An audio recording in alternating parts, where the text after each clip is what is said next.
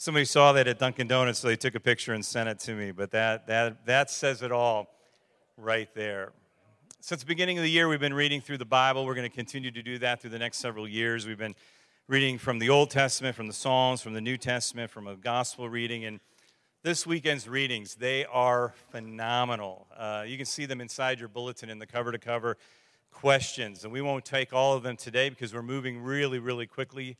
But John chapter 3 is in there, and that's Jesus talking to Nicodemus, and John 3:16 is in there, for God so loved the world. And Romans chapter 8 is the reading from the New Testament, and I love Romans chapter 8. It's one of my favorite chapters in all of the Bible. But I chose the verse in Isaiah to talk very quickly about what God desires of our hearts, but also I picked this verse because it reflects, I believe, Pastor Fred. In Isaiah chapter 6, beginning of verse 1, we have the commissioning of Isaiah, and it reads this way. In the year that King Uzziah died, I saw the Lord high and exalted, seated on a throne, and the train of his robe filled the temple. Above him were seraphim, each with 6 wings. With 2 wings they covered their faces, and with 2 they covered their feet, and with 2 they were flying. And they were calling to one another, Holy, holy, holy is the Lord Almighty. The whole earth is full of his glory. At the sound of their voices, the doorposts and the threshold shook, and the temple was filled with smoke. Woe to me, I cried, I am ruined, for I am a man of unclean lips, and I live among people of unclean lips, and my eyes have seen the King, the Lord Almighty.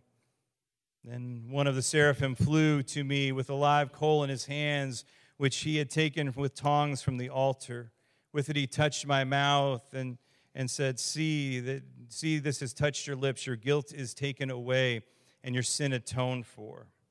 Then I heard the voice of the Lord saying, Whom shall I send, and who will go for us? And I said, Here am I, send me. When you look at this passage of Scripture, it's the year that King Uzziah died. It is the end of a time of prosperity for Judah. But at the end of Uzziah's life, he kind of started to slip away from the Lord, and so we see this spiritual deterioration in the land of Judah, and that's when God shows up to Isaiah. And we see this powerful revelation because God is revealing himself to Isaiah. I want to tell you this, if you want to do great things in your life for God, if you desire for God to use you, you need to experience him. And as I look at this passage of Scripture, I go through it and I realize that Isaiah experienced God. And there's just a few things. If you want to write them down, you can. If not, just look at the screen with me. First of all, Isaiah saw God. And he did his best to explain it in this chapter. He sees him high and exalted and lifted up, and the train of his robe fills the temple. I mean, it is a powerful moment. The holiness of the Lord, the smoke is filling the temple. All of these things are happening.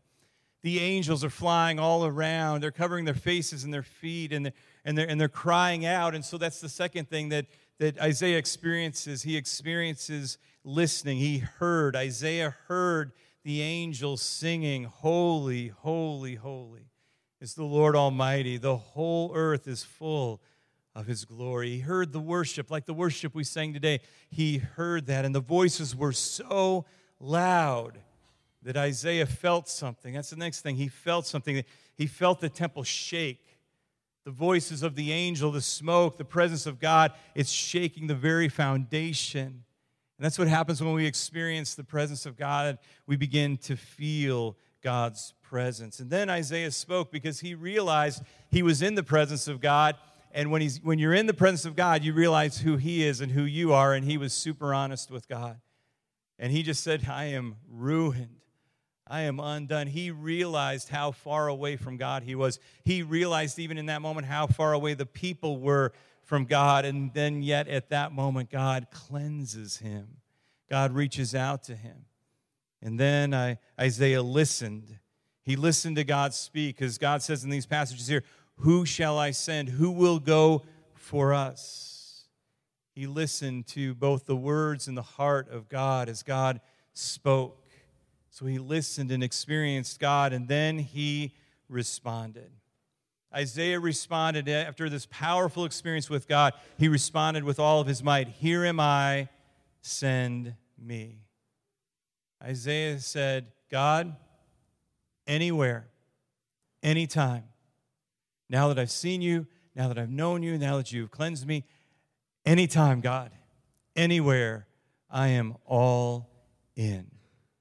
Something happens when we experience God. When we experience the Lord Almighty, it leads us to this radical obedience, this complete dependence on God. And there's a depth at which Isaiah experienced God in such a way that he realized who he was, and he was honest about himself. He didn't sugarcoat anything. He says, God, I am undone. He wasn't going to try to hide because he knew he needed God. He needed his presence. He just said, God, I'm all in. He responded with all of his heart. When he experienced God, he responded with all of his heart. And he said it not just with his words, but with his will, with his actions, with his entire life. And I believe today that God is looking down right now in our sanctuary at every one of us and saying, who will go for us? Who can I call on today? And I hope we're all here saying, God, here I am. I experience you. We experience him in moments of worship. We experience him at different moments in our life, and we have to respond and say, God, here I am, anytime, anywhere. I am all in. God, whatever you need, not what I want, but whatever you need. And I am grateful that 40, 50 years ago, both Pastor Fred and Linda experienced God at a very young age, and they said, God, anywhere, anytime, here am I, send me. And because of that, they have impacted all of our lives. That's why we're here today, right? We're here to celebrate Pastor Fred and Linda, to pay tribute to them, to tell them how grateful we are for having them in our life. And we're grateful because they said a long time ago, here am I. And I want us all to do that today. I'm going to ask you to bow your heads and your hearts. I'm done preaching now, and we'll move on to the tribute. But just bow your heads and your hearts this morning, and I'm going to ask you to respond. To respond to God as Isaiah did. To respond to God as Pastor Fred and Linda did. To just respond to God, say, here I am. Send me. Here I am, God. Anytime, anywhere, I'm all in. And I'm going to pray for you today, but if you're willing to say, God, here I am, just with your head bowed and your eyes closed, I'm just going to ask you to lift your hand before I pray.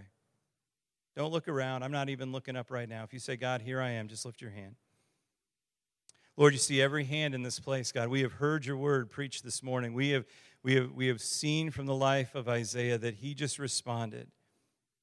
He just responded to experiencing you. God, you cleansed him and you called him. And God, you do the same today for all of us that have raised our hands. God, we really do mean it today. We want to know you. We want to experience you. We want to feel you. We want to hear you.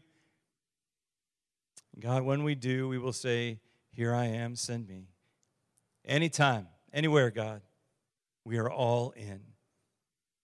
God, thank you for your word, and thank you for the legacy of Pastor Fred and Linda and their entire family. We are so grateful that you called them, and we're grateful that they responded. And so, in turn, Lord, today now, we respond. In Jesus' name we pray. Amen. Amen.